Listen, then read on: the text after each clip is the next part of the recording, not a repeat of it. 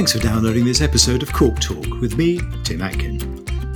A weekly conversation with some of the most famous people in the world of wine.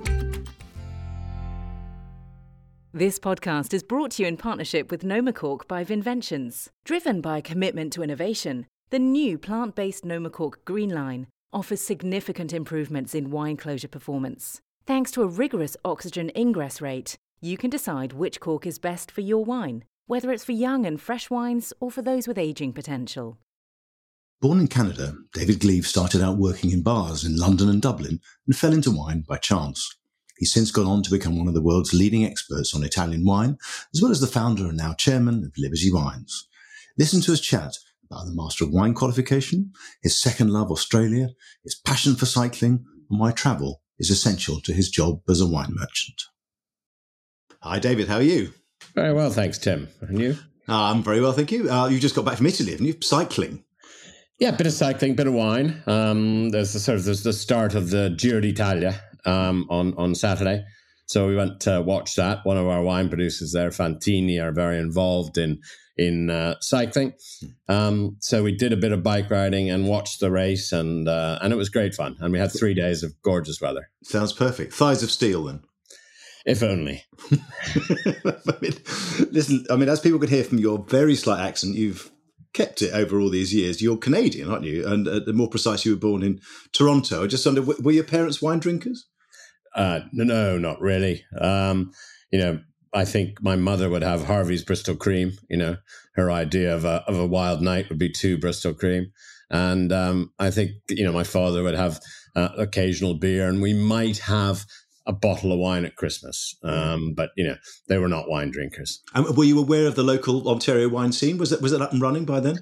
As I became a teenager, I became aware of the cheaper end of the Ontario wine scene, which in those days made Lambrusco look like a fantastic product. There was something called Baby Duck, which we used to drink, which is made out of Concord, I think, or some other sort of non-vinifera variety. So in those days, in the sort of the early 70s, there wasn't really that much of an Ontario wine scene. And I think it's developed a lot in recent years. But I think its biggest problem is it's still a sort of protected industry there. And, it's never had to sort of open itself to the outside world. There are some producers who do and are doing very well now. Yeah, back in those days, there was not much worth protecting. You didn't go to university in Ontario. You went out to Vancouver on the West Coast, and you famously dropped out, didn't you, to go travelling? What were you studying, or what were you supposed to be studying? I was supposed to be studying English and philosophy, sort of like a mixed course. And I think, my family had moved to Vancouver. I didn't quite settle in there. So I thought, right, I'll take a year off, travel, and then go back to Toronto or Montreal. So, 46 years later, I'm still traveling. And so it's been a long gap year. But, it's been interesting, really. I don't know what, people say what effects it had on you, and I don't really know if it has. I think the biggest effect in a way was coming over here, as a bit of an outsider. I'm not an outsider. I'm white, middle class, speak English as my native language, etc. But, I didn't go to school or university over here, so I've been much more difficult to pinpoint. And, it's, I think probably not going to university also sort of gave me a bit of an incentive to, when I did the MW or something to succeed, to prove myself. And you passed first time as well, didn't you? Yeah, it was much easier in those days. So you probably would have done all right in the degree then. I thought maybe you've done a PhD and you'd be an English academic or something. Well, I always thought I wanted to be a teacher or something like that. So thankfully, I sort of got out of that. What brought you to London? Was it the music scene? Because you got a job at a place called The Music Machine, didn't you, in Mornington Crescent? This would have been punk, full on punk time, wouldn't it? 78. The Pistols had played there previously, and we had people like UK Subs. They used to play there. Suggs from Madness, he hung out at the bar there. Lemmy from Motorhead would hang out at the bar. What a combination, Lemmy and Suggs. and they were the nicest people. They were so nice and so polite, and they were really a joy to deal with. But I think I came to London, hung out here a bit, then went and did my trip around Europe, got as far as Israel, hitchhiking and training, etc. And then came back to London. And I thought, London's a pretty interesting place. It's more interesting. I'll take another year off and I might sort of, the school of life in London. And then I found it sort of endlessly fascinating, and I just never went back. And did Music Machine have a wine list, or just was it music and beer? It was music and it was beer and it was snake bites and sort of, snake bite with a blackcurrant top, mate, and things like that, So there was no learning about wine there, really. I can't get over this image of Lemmy and Suggs at the same bar. Quite funny. Yeah. From there, you went to Dublin and famously working in a gay bar for a while called Bartley Dunn's, I believe. I get the impression that those 3 years were quite formative for you, because you've retained this sort of affinity with Ireland, haven't you? Was that when you realised you wanted to make a career in wine? I think so, yeah. And, I was offered a job by my boss at the Music Machine. He was going to Dublin, and my mother was from Dublin. So I thought, it'd be fun to go there for 6 months. It was going to be a 6 months sort of contract, as it were. And I got over there. The 6 months was up, and I'd met a girl, so I decided to stay a bit longer. But I then didn't really have any qualifications for a job. And in those days, to work in pubs, because that's the only thing I knew how to do, you needed to be a member of a union and have gone through the apprenticeship in Ireland. And I didn't do that. There were a few pubs which were outside that, and Bartley Dunn's was one of them. And it was a fascinating place. During the day, it served the rag trade in sort of centre of Dublin, just off of Grafton Street. And they had bought, they had a customer a few years before I was there, which is 1980, who had come back from Paris and was an actor working at the Gaiety Theatre, and said, "You must have wine." I drank wine every day in Paris. So they went out and bought wine. But they bought fantastic wines, but they bought very badly because they didn't know how to sell them. So they had sitting in their cellars 64 and 66 clarets and 69 and 71 Domaine bottled Burgundy, selected by Alexis Rachine and bottled by a young Georges Duboeuf. So I was sort of, trying to sort these things out because it was been a bit of a jumble. I'm wondering what's the difference in the wines. And I started buying the odd bottle. I'd save up because there were, the 71 Von Remenés from, I think Gleave was one of the demands. It was, there were seven Irish old punts. So, that doesn't sound very much today, but at the time it was probably, sort of 15% of my take-home salary, as it were. So, it was a lot of money. So I would buy occasional bottles, and I decided to buy a book to learn a bit more about them. And I bought Hugh Johnson's book called Wine. And I then did a wine course. I did the higher certificate, as it was in those days. And I thought, I've been away from home for a while. It doesn't look like I'm going to go back and go to university. I'd better develop some form of expertise, something I know something about. So I thought, well, I'll go do the diploma. And in those days, the diploma didn't exist in Dublin. So that's when I came back to London in 1983 to do diploma. And then when you were back in London, you met Nick Belfridge, already MW, I think by then, wasn't he? Who was the leading expert on Italian wine, sadly no longer with us, and we all miss him. And Nick kind of became a great mentor and then offered you a job, didn't he? Yeah. I mean, I met Nick. I came back and I got a job, managed to bag myself a job as a wine manager in a restaurant in Clerkenwell. And Nick was the consultant there. So we tasted quite a bit, and he was writing Life Beyond Lambrusco at the time. And so he had a lot of wines to taste, Italian wines. And so I offered to sort of, help organize the tastings and as long as I could get involved. So I'd come in on my days off and organize those. And I got to know Nick quite well. And when I left the restaurant, he offered me a job. And, I learned so much from Nick about wine and many other things.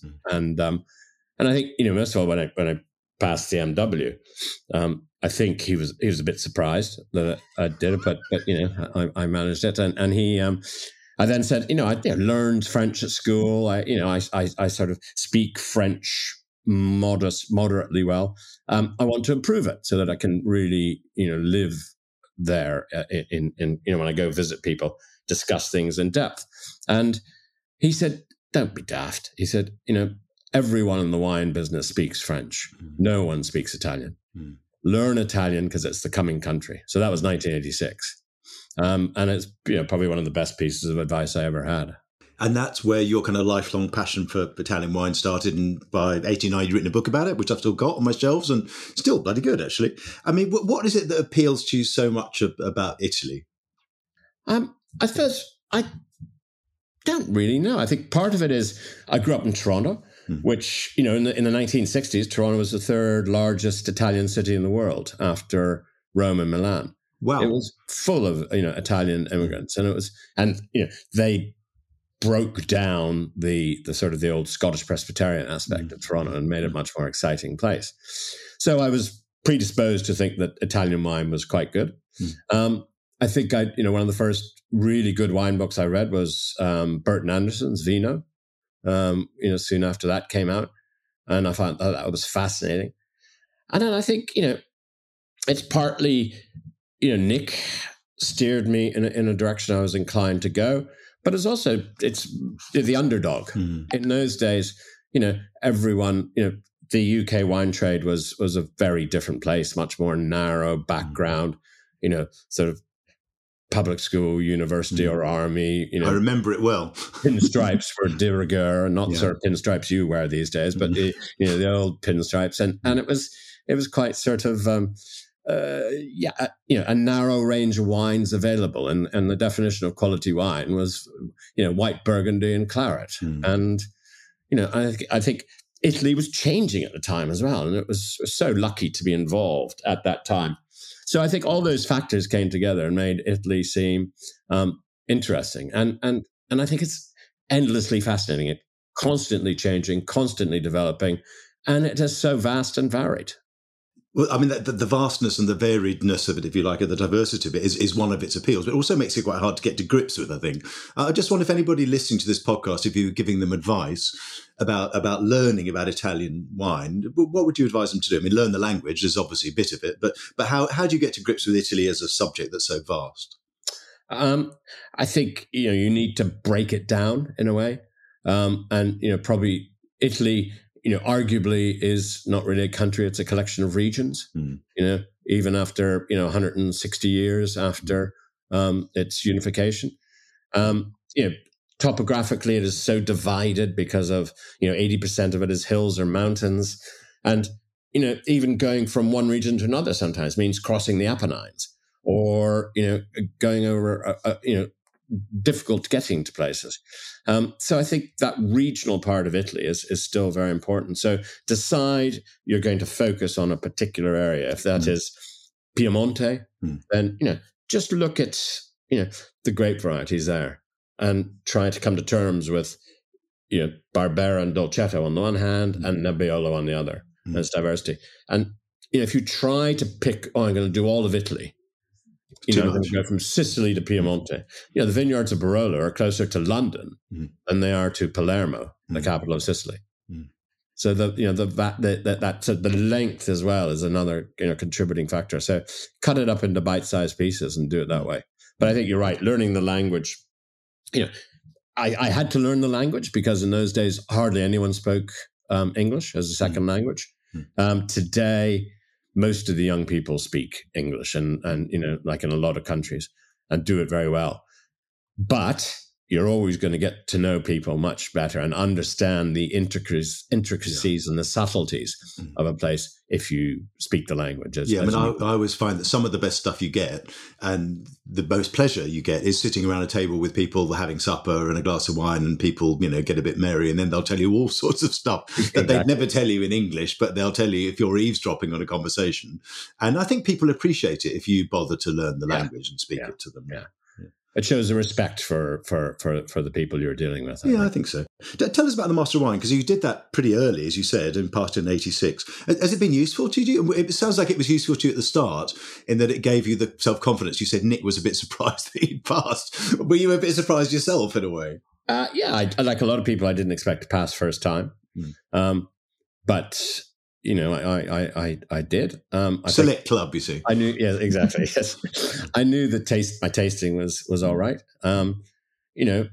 But it had been a long time since I'd done exams. But yeah, I think I was pleased. But what's it done for me? I think it gave me confidence. But I think people make a mistake. It's like thinking that you pass the Master of Wine and therefore you're at the pinnacle of what you're going to know. It's a bit like finishing, university and going into the workplace. You go back down to the bottom of the pile again, and you have to work your way back up. And I think the MW is really only a starting point for future. It opens a few doors for you, gives you a base of knowledge, but you've got to build on that base if you really want to understand what's happening in the world of wine. I think it's very true. I think the worst mistake you can make is to think, "Hey, I know everything. I'm a master of wine, master of the universe." I think it's a bit like Italy. I sometimes think I know less now than I did 35 years ago. Exactly. Just because the more you dive into things, the more you realize there is to understand. I mean, you worked with Nick, as you said, at Wine Cellars, which then became Inotria Wine Cellars, and you did 2 years there, and then you left, right, to set up Liberty Wines, which was a big risk at the time, and you described it as a white knuckle ride, which is kind of an understatement, I think. I just wonder how scary it was at the time to be doing that, because there were just four of you setting up this new business. I mean, you'd obviously been in the business, but you'd not run your own thing. Yeah. You'd been involved with somebody else's businesses, hadn't you? It's. I was sacked by Inotria, by the owner. Then we had a difference of opinion, and we've talked about it quite a bit over the years, over the odd lunch. And it's you probably thanked him. Haven't you? I thank him every time I see him. Thank you, Ramo. But he ran a brilliant business, and he sold it about 15 years or so ago. But I think it's the benefit of hindsight. It seems more a white knuckle ride. At the time, I came home and told Luciane, my wife, and she had already handed in her notice to the job she was doing at the time. She was in wine PR and wanted to do something else. So she just said, "Okay, great, let's do something together." And she was completely non-phased by the whole thing, and so that I think really gave me confidence. I think you just have to do everything when you start, and you don't think that it's going to fail.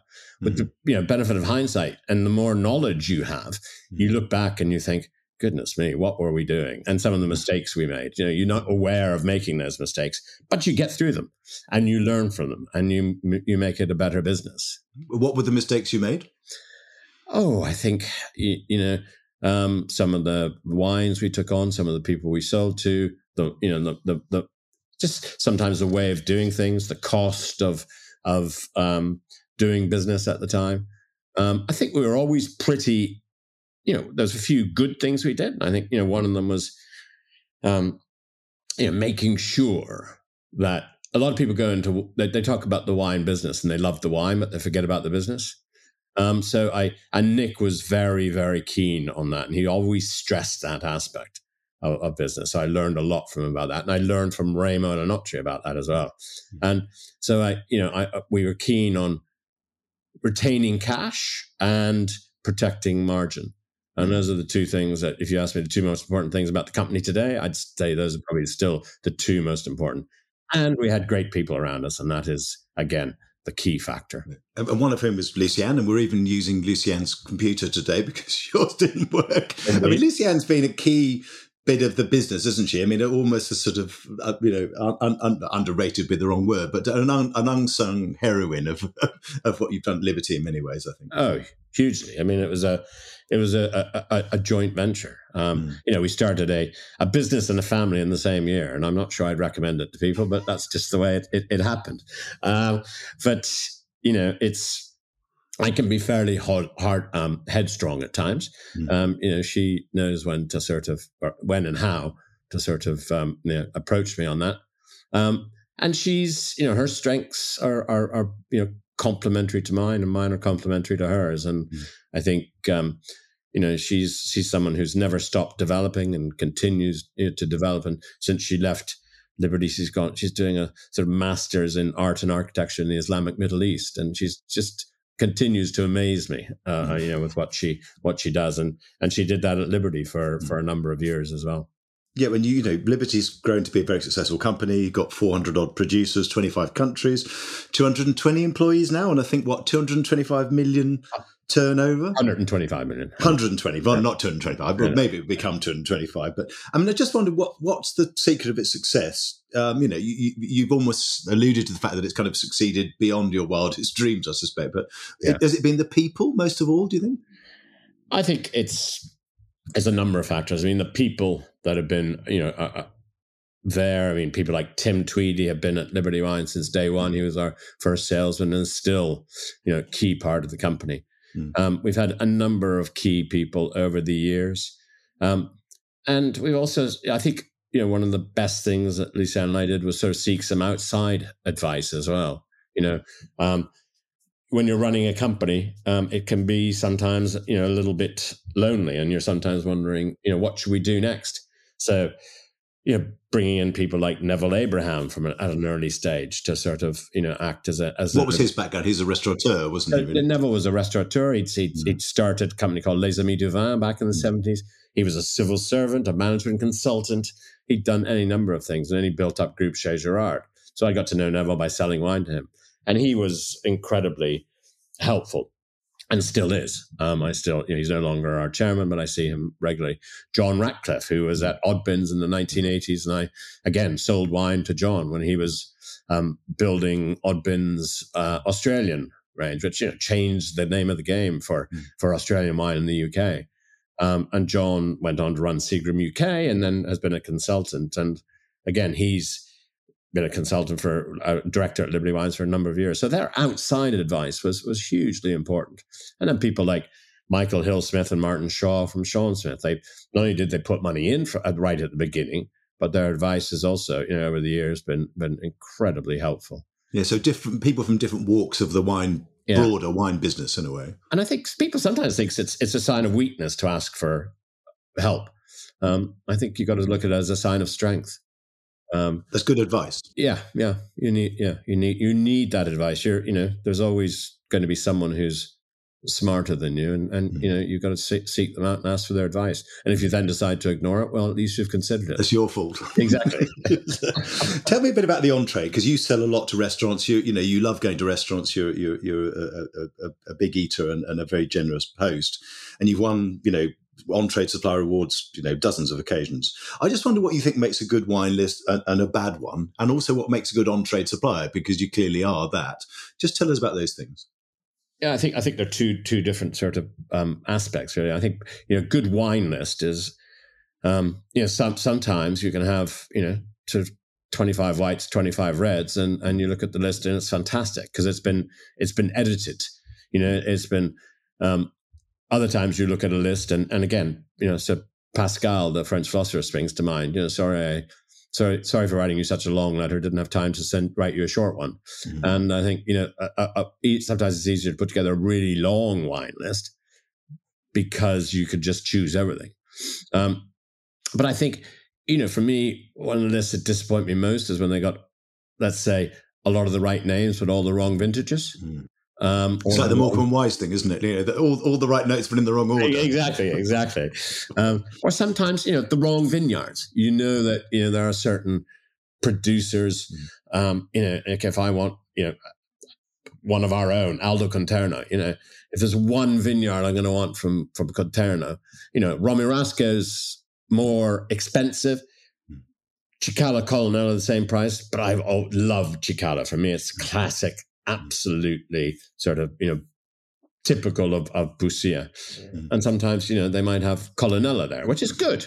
But for me, it's not the wine I'm looking for from Aldo Conterno. So, you have those sorts of things.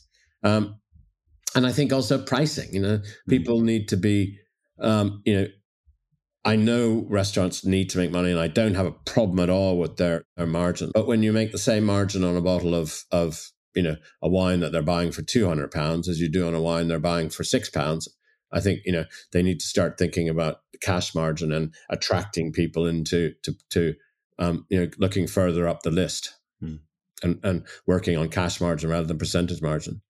I think what makes a good on-trade supplier is, I jokingly said before that we're not really a wine company, we're a logistics company. And I think that, it's our ability. Restaurant finishes business tonight at 11 o'clock, trade's gone. They suddenly look, they've sold 6 bottles of a particular wine and they've got a party at lunch tomorrow that wants it. So they place an order and it's there between 10 and 12 tomorrow morning. And that's what we do because, restaurants don't have space to hold wine now. They don't have the cash either. So that's been sort of a feature that wine merchants need to take on. So, looking after the details and just making sure that you've got a broad enough range to supply as much as they can, and that you get the little things right. You get the right vintage, the right wine at the right price delivered to them at the right time. So it sounds simple, but it really isn't, because a lot of people do it very badly. Listen, tell us about Australia, because that's another one of your great loves and areas of expertise. It's quite a contrast with Italy in many ways. I just wonder, when did that passion start? I think it was probably, the wine flight of a lifetime in 1992, which, I was on that. We both remember well. Yeah. A wine fright of a lifetime, as some people called it. But it was a brilliant thing from the late Hazel Murphy. I mean, just over 100 people from the UK trade. And I went down there thinking, like a lot of people in the trade did at the time, out of ignorance, that Australia is, it's a country of big blends. They don't have the same degree of sort of, terroir, as we call it, that you might find in parts of Europe. And I went down there and, I dropped out of the trip one day, the trip program, and Simon Loftus and we went to see Bob McLean, the late Bob McLean of St. Helens, came and picked us up and took us to the Barossa. I went to see Robert O'Callaghan, Rocky, Charlie Melton, and St. Helens, and drove a bit around the Barossa. And I left thinking, how wrong was I? This is a great wine producing region. There is so much diversity within this region. It's got exactly the same characteristics as you would find in any of the great European regions. And to this day, I think Australia has moved in that direction and is doing so more and more. And I think, to this day, to me, it's one of the most exciting countries in the world of wine. Australian Chardonnay is one of the most exciting categories of what they've done and the way they've changed the style. So I think it's discovering the country and being willing to shed your prejudices, which I think were very helpful there. I mean, you've also got involved in some winemaking projects of your own, haven't you? In Italy, France, New Zealand, and also Australia. I just wonder, what do you bring as David to the party? Because you're not a trained winemaker, neither am I either. But is it tasting ability? Is it commercial nous? Is it I don't know, hunch? Is it putting the right people together? It's partly that. I think it's the bridge sometimes between the winemaker and the trade or the consumer. And it's the winemaker will quite often know how to put the blend together. I might have some different views, but I do think that to put together a good blend, you need to be a pretty damn good winemaker. And I think there's a lot of people in the UK trade who want to put together blends, and sometimes we get it right. But there's lots of things we would miss out because we lack the technical knowledge. But I think that, I certainly bring that bridge, which is partly technical.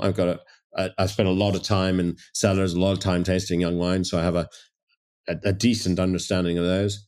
But I've also got the what I think our customers in the UK are going to want. Yeah, it's interesting because recently you were talking about what winemakers have to do these days to sell their wines. I mean, it's changed a lot, I think. And you said that work starts when the wine leaves the cellar, that making the wine is obviously a big part of it, but then you've got to get it out there and sell it, haven't you? Yeah, I think, I think I made that comment probably in relation to people like the Pirapans, who when I first started dealing with the parents in the 1980s, they made one of Italy's great white wines. And, it sold because it was Pirapan. Today, I still think they make one of Italy's great white wines, but I think there's so much more competition. And across the market, there's so much more competition. So, and today's consumer has so much more choice as a result, and they're also more distracted. And I think, you've got to get out there and, if you're a winemaker, and tell your story. I think you've got to sort of bring your little bit of Italy or France or Australia or wherever it is to the market and explain why it is. Because I think the only future for wine in my mind, the market's becoming incredibly more polarized, but for premium wine, is to distinguish yourself, differentiate yourself from the rest. And you're going to have a story to tell, and it's going to be based upon a plot of land that you have and how you interpret the grapes that are brought to you. Because, it's like a chef. You give 3 chefs the same ingredients and tell them to make the same dish, they'll all do it differently. And winemaking is the same. Part of that personality, part of that character needs to come across in the wines.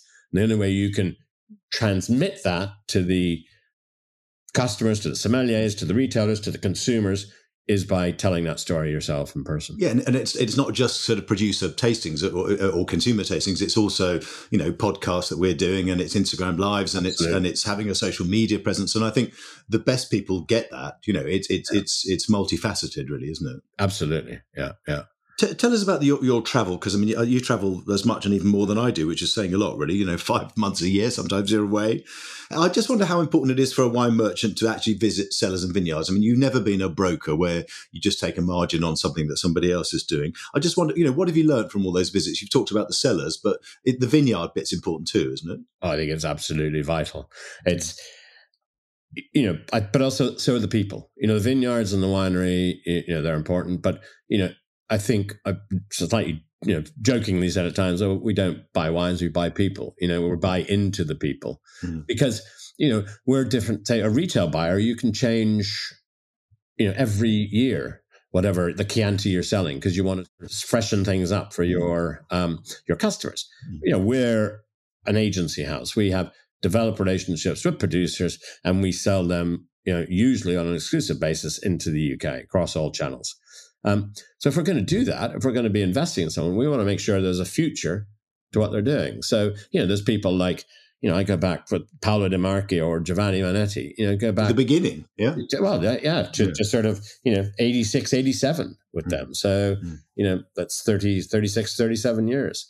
And, I've seen them change a huge amount. I think I've probably changed quite a bit.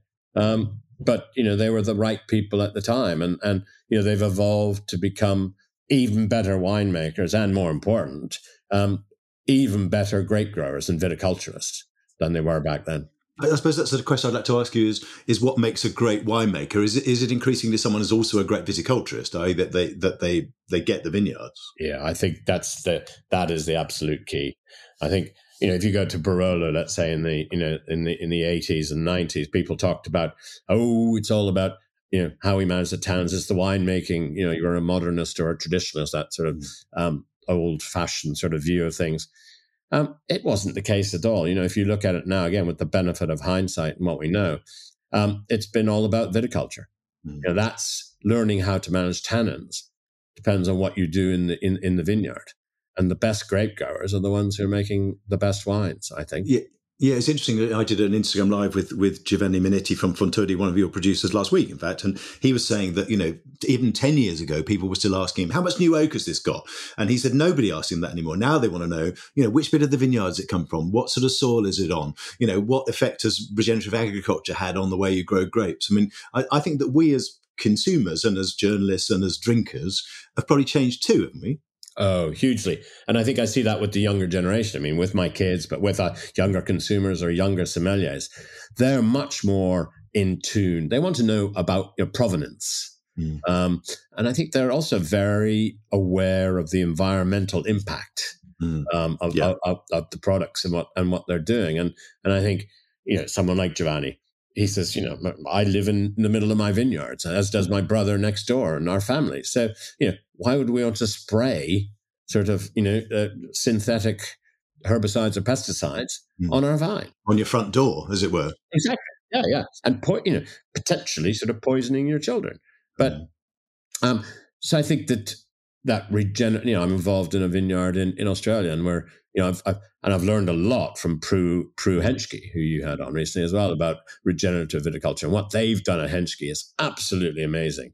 You look at their vineyards, and it just makes total sense. You brought in the early settlers brought in vegetation, plants, trees, etc., from Europe or from England that they were used to, and planted them. And as a result, they got rid of a lot of the native bushes.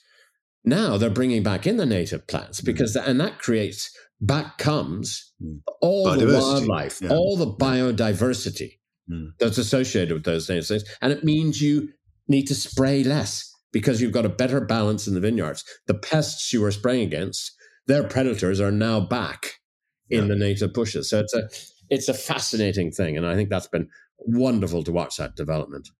Listen, I've got to ask you a little bit about politics because you're quite a political animal. I just wonder how you see the future of the wine business in the UK. I mean, it is partly political with things like duty and labour shortages because of Brexit, things like that. I mean, is it more or less exciting than it was in 1978 when you started? I mean, are you optimistic about the future of it? I think there's no doubt that it's more exciting. I think I've been really lucky to sort of live through a period of incredible, growth in the, knowledge of wine and the consumption of better wine. I mean, if you go back then, the per capita consumption was, I think, 8 litres per head per year. Went up to, I think, around 26 litres. It's now down to 23. The UK market's lost 100 million bottles in the last decade. It's shrunk by 100 million bottles. But I think where we're seeing the only area of growth is in sort of what might be termed the premium wines. Even there, the quantity is shrinking, but the value of that market is growing. So I'm really positive about that future. I'm positive about the young consumers and the young trade. I think, Brexit has been a massive own goal. One of the things we talked earlier about Liberty Wines and, how people have been such an important part of it. Many of our, best people came from outside the UK, and many of them came from within the EU. And they came over when they finished university, got a job to improve their English, got a job and stayed with us for a number of years. And they were hugely important in the development and growth of Liberty Wines. That's not going to happen anymore. And I think we've cut ourselves off from a great source of talent. And I think that will have an impact on the wine trade. There's, bureaucratically, it's much more expensive to bring wine into the UK. We've got new duty rate coming in, which some person in the Treasury seems to think is a good idea, is going to be incredibly more complex. And more expensive for most wines, right? It's much more expensive. You're adding, at the moment, we'll be adding about 40 pence a bottle to any bottle of wine. So 40 pence on a bottle that sells at £20 is not going to be that much. The lower end is going to have a massive impact. But I still think it's going to add hugely to the cost of doing business. That's one of the clouds on the horizon, isn't it? Yeah. And I think that, the wine trade is about openness, to other countries and cultures. And I worry that as a general rule, England is becoming, and I say England, much more insular and much more, much more insular. We have a business in Ireland. I'm over there, fairly regularly. And some of the wine shops I see over there have a range which is fantastic and they're booming. And still in the EU. They're still in the EU, yeah. and open to the rest of the world. Listen, final question. I just wondered how you get away from wine. I mean, you're chairman now. You're not quite as busy as you used to be, but you're still one of the busiest people I know. You're a big cyclist. How else do you get away from wine? You're a big reader, I know that. You like going to the theatre, music. What else sort of floats your boat, really? I mean, live theatre, I think, is one of the ways of getting completely removing anything from your mind, because you become, there's that wonderful suspension of disbelief when you go into the theatre, and it's just, it's fabulous. I love that. And that's the same with, concerts or anything like that. And I wish I went more. Reading, I should do more. Again, I'm probably sort of, there's a lot on. I'm reading Cormac McCarthy's latest book at the moment, The Passenger, which is, again, just takes me away and clears my mind. Yeah. But the best thing is being on a bike. It's a Zen experience. It's sort of, you have to be concentrating on what you're doing. Because otherwise you're going to fall over. Otherwise you're going to fall over or you'll crash into a car or you'll not see someone who's turning without signaling or something like that. So being able to clear your mind like that and to sort of burn off some of the calories that one might have put on. Exactly, from eating and drinking too well. Exactly. Yeah. Listen, David, it's been fascinating talking to you. Thank you so much for sharing your insights and your views. An amazing story, really, that, who would have guessed when you started out in a gay bar in Dublin that we'd end up here? Indeed. Well, thanks very much, Tim. All right, pleasure. Okay, cheers. Bye. I love David's wit, intelligence, and business acumen. Next week on Cork Talk, my guest is Jason Haas from Tabbers Creek Vineyard in California. Join me then. Thanks for listening to Cork Talk. If you want to read more reports, articles, and tasting notes by me, go to my website, timatkin.com. You can also follow me on Twitter @TimAtkin and on Instagram @TimAtkinMW. See you next week.